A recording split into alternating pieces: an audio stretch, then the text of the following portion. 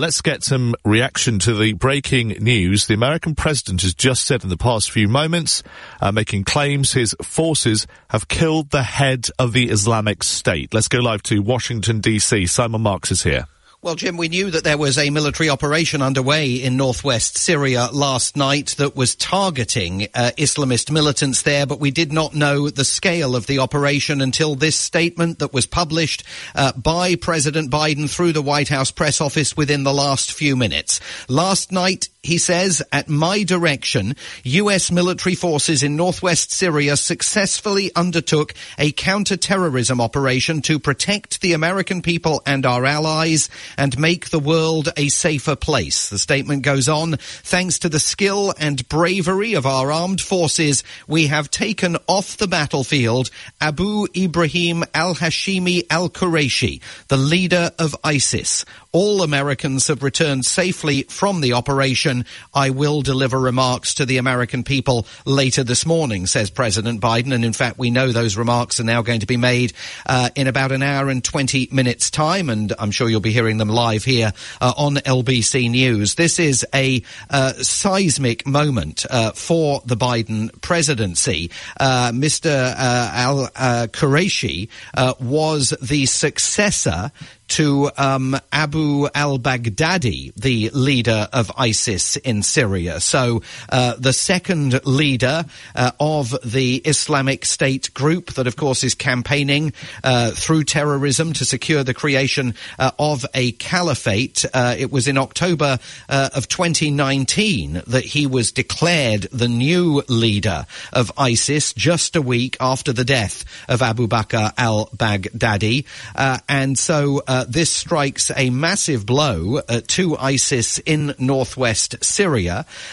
This will be claimed as a substantial foreign policy victory by a Biden White House that desperately needs one of those to be able to point to and has the capacity to change the equation on the ground in Syria, where ISIS has been gathering new force over the course of the last few weeks and months. Also, however, this will undoubtedly lead to concerns that the United States might be targeted for reprisals as a result of this killing. Let's see what President Biden has to say when he addresses the country at about 2:30 UK time. The Pentagon is reporting that there were no civilian casualties in this raid. That is not what local residents are saying on the ground in northwest Syria. They are indicating that this entire operation went on for quite a substantial length of time, 2 hours, and resulted in the deaths of at least 9 people. But clearly we're very early in the reporting of this operation, and until we get more of a sense, and we will get it in the coming hours, as to precisely what led to this U.S. raid, what kind of intelligence did the U.S. have about al-Qurayshi's whereabouts, and what level of force was committed to, as President Biden puts it in that statement, removing him from the battlefield.